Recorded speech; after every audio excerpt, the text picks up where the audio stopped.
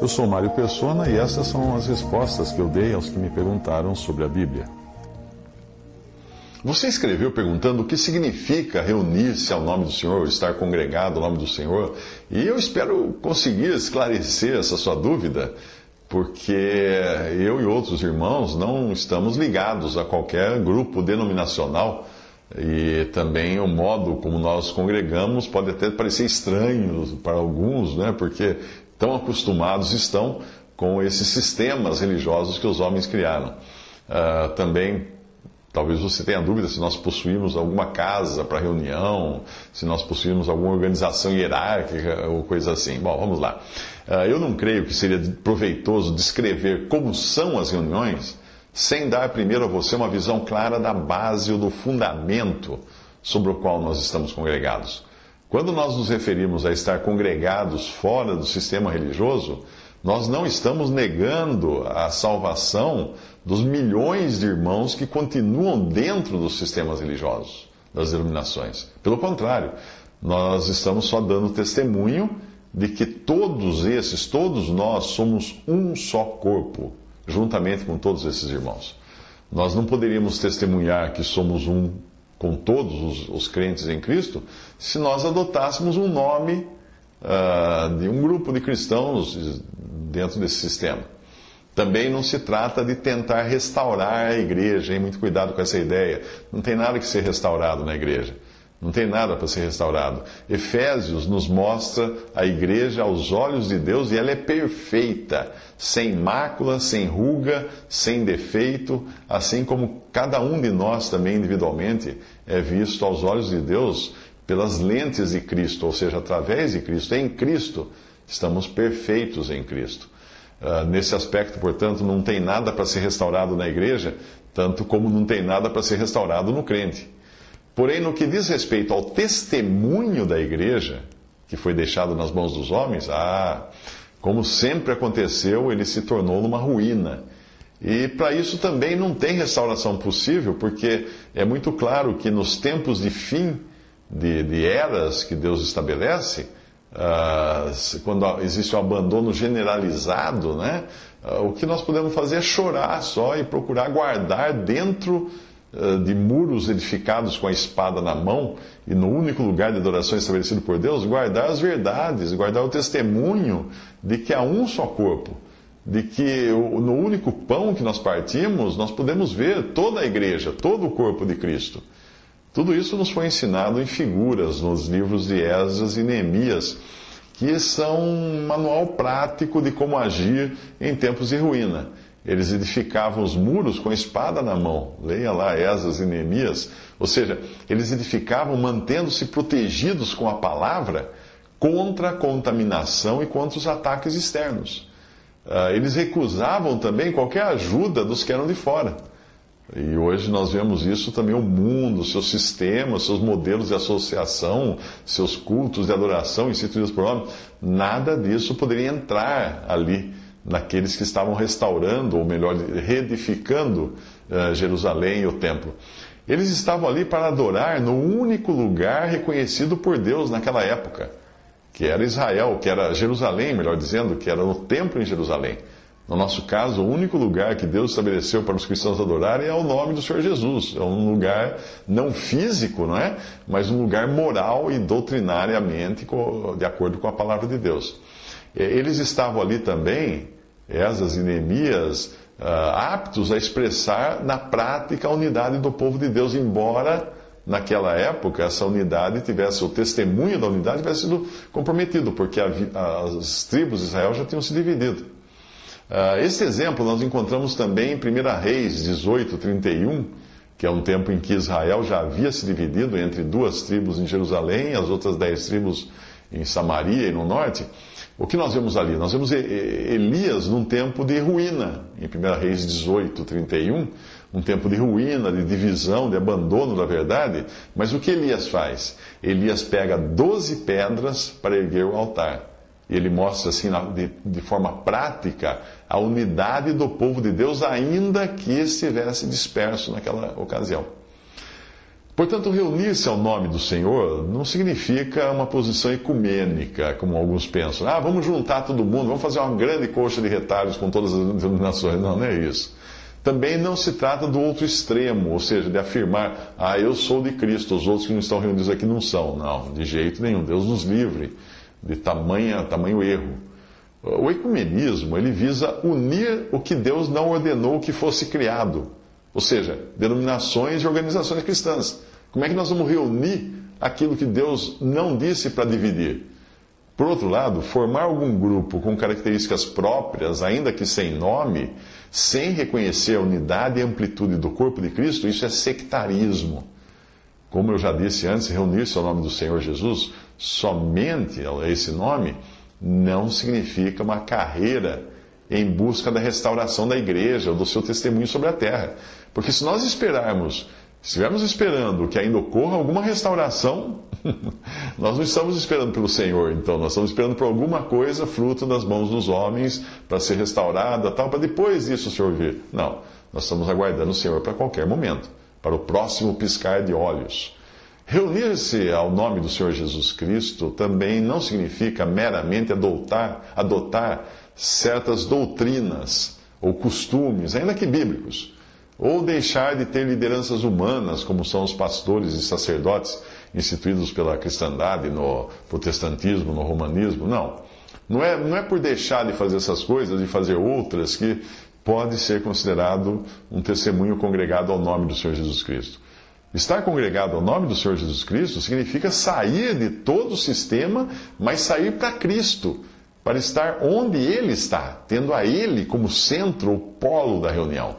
Deixa eu explicar melhor o que eu entendo por centro ou polo de reunião. Por exemplo, o que identifica um batista, um cristão batista, ou melhor, o que faz com que eles sejam batistas? Talvez um ferrenho defensor da denominação diga que é Cristo somente, mas uma análise mais imparcial, não é? Irá concluir que batistas são aqueles que concordam acerca de uma determinada doutrina de batismos. Resumindo, ainda que de uma forma grosseira, o que identifica esse grupo, o elemento catalisador para que eles estejam juntos, é uma doutrina específica. O mesmo acontece, por exemplo, com os presbiterianos, onde tudo gira em torno de uma forma de governo eclesiástico. Ou com os pentecostais, até o nome já traz isso, né? Onde a ênfase é colocada na experiência, nos sinais, nos milagres, etc.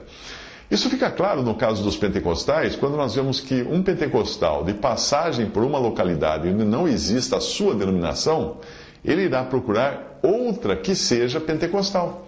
Por quê? Qual é o elemento aglutinador, o imã que atrai? São os sinais, os milagres, as manifestações miraculosas. O polo de atração nesse caso são as doutrinas específicas que as diversas denominações pentecostais compartilham. Agora, reunir-se ao nome do Senhor, estar congregado ao nome do Senhor Jesus, é ter somente a Ele como polo de atração. É estar reunido unicamente porque Ele prometeu estar onde 2 ou 3 estão congregados ao seu nome, e ao seu nome somente. Não é congregar-se por ser simpatizante dessa ou daquela doutrina ou costume. É simplesmente deixar tudo que os homens estabeleceram e voltar àquilo que Deus estabeleceu, que era Cristo, o centro de tudo. Como isto é caro ao coração de Deus, Cristo. Aquele que teve a sua atenção voltada para o único homem perfeito que pisou neste mundo, que foi obrigado a voltar sua face, a virar Deus, precisou virar sua face de Cristo, quando esse estava pendurado entre o céu e a terra, agonizando debaixo do peso dos nossos pecados. Que aquele Deus que não deixou o seu filho na morte, mas aprovou plenamente o seu sacrifício e o ressuscitou para recebê-lo de volta à sua destra. Acaso não deve ser este, e somente este, o motivo de estarmos congregados? Acaso não é a excelsa pessoa de Cristo presente no nosso meio motivo suficiente para nós deixarmos tudo que seja contrário à vontade de Deus e sairmos dos sistemas humanos e voltarmos à simplicidade do princípio da igreja? É evidente que sim. Aquele mesmo Jesus que é tão precioso ao coração de Deus deveria ser também a coisa mais preciosa, a pessoa mais preciosa aos nossos corações. Então é esse o motivo principal de estarmos congregados. Cristo Jesus, o Senhor. Esse é o motivo. Evidentemente, ao darmos este passo, saindo dos sistemas humanos e voltando ao que era no princípio e amparados somente pela palavra de Deus, nós estaremos capacitados a testemunhar de forma prática que existe um só corpo. Um cristão denominacional, ele pode testemunhar do Evangelho, da graça de Deus, ele pode falar, ele pode até mesmo professar com seus lábios que faz parte do corpo de Cristo, que o corpo de Cristo é um, etc, etc. Mas ele não pode testemunhar na prática isto. Por quê? Porque ele participa de uma facção. A adoção de um nome que o identifique diferente dos outros cristãos é uma desonra ao nome de Cristo. Porque o nome de Cristo é suficiente, deveria ser suficiente, para identificar qualquer um daqueles que creem nele.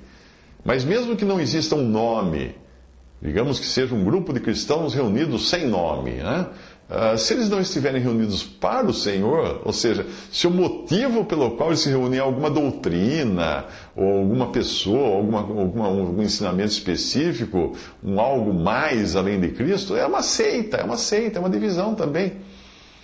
Existe ainda uma terceira possibilidade, que é a de desejar congregar somente ao nome do Senhor Jesus, e sem uma outra denominação, não é?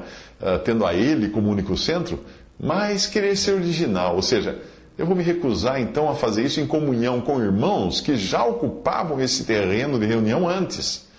Eu descubro que existem esses irmãos congregados assim, não, mas eu quero criar algo novo. Aí eu estou sendo tão sectário quanto aquele que cria uma denominação com placa e tudo mais, só não estou tendo a placa. Eu não sei se o que eu estou dizendo é útil para que você compreenda melhor sobre o fundamento, a respeito do fundamento, a base, sobre a qual eu e outros irmãos estamos congregados, em comunhão uns com os outros. O certo é que não se pode compreender plenamente o que é estar congregado somente ao nome do Senhor, até que se tenha dado o passo decisivo de se separar dos sistemas humanos, sair do arraial e sair para Cristo, e estar congregado lembrando o Senhor na sua morte. É mais ou menos como a salvação. É impossível você compreender o que significa ser salvo até que você tome a decisão de crer em Cristo como Salvador. Não é assim que acontece? Mas, por favor, entenda que isso é apenas uma comparação, um exemplo que eu estou dando. Eu não quero dizer que alguém passe por alguma transformação quando começa a congregar o nome do Senhor Jesus Cristo, ou que fique mais salvo, mais santo, mais... Não. Nada disso. Por favor, uma pessoa congregada ao nome do Senhor Jesus Cristo não é mais salva, nem mais santa, nem mais bonita, nem mais nada do que aqueles que estejam distribuídos pelas denominações. Não. Todos os que creem no Senhor Jesus Cristo como Salvador estão igualmente salvos, independente de onde congregam, independente de levarem ou não o nome de batista, presbiteriano ou nome nenhum. O exemplo que eu dei é apenas no sentido de que a pessoa, quando ela está congregada ao nome do Senhor, ela passa a enxergar as coisas de um outro prisma. Porque não existem mais os dogmas ou vícios doutrinários que foram adquiridos nas denominações. E ela fica mais aberta a receber o que vem da palavra de Deus. Está na palavra? Está. Então vamos ver. Está na palavra. O que é a respeito de Cristo e a igreja. Porque como pode alguém compreender plenamente a unidade do corpo de Cristo, sendo membro de algo que claramente quebra a expressão ou nega a expressão dessa unidade? Como ela pode compreender? Eu devo abrir um parêntese aqui para explicar que, como você entrou em contato comigo através da editora Verdades Vivas, Verdades Vivas não tem nada a ver com congregar o nome do Senhor, é apenas uma editora, não é uma denominação religiosa, uma organização com membros, a igreja Verdades Vivas, nada disso, esqueça. É uma editora cuidada por alguns irmãos que estão em comunhão com os irmãos congregados ao nome do Senhor, é uma ONG, uma editora sem fins lucrativos, e cujo objetivo é divulgar o Evangelho através da literatura. A particularidade que existe nessa editora é que ela não está ligada ou nem é sustentada por alguma organização religiosa, no sentido de denominação. As pessoas que trabalham nela, da mesma modo como eu, não estão ligadas a qualquer denominação. Mas são crentes que se reúnem regularmente com outros irmãos, também não ligados à editora, congregam ao nome do Senhor Jesus Cristo, particularmente. Existem outras editoras e obras semelhantes, cuidadas por irmãos em comunhão reunir-se ao nome do Senhor em diversas partes do mundo. Existe o próprio trabalho que eu faço na internet, do Evangelho em 3 minutos, e também o que respondi, é uma iniciativa própria minha, não tem nada a ver com a Assembleia. Como qualquer iniciativa de cristãos congregados ao nome do Senhor, são coisas próprias, particulares deles.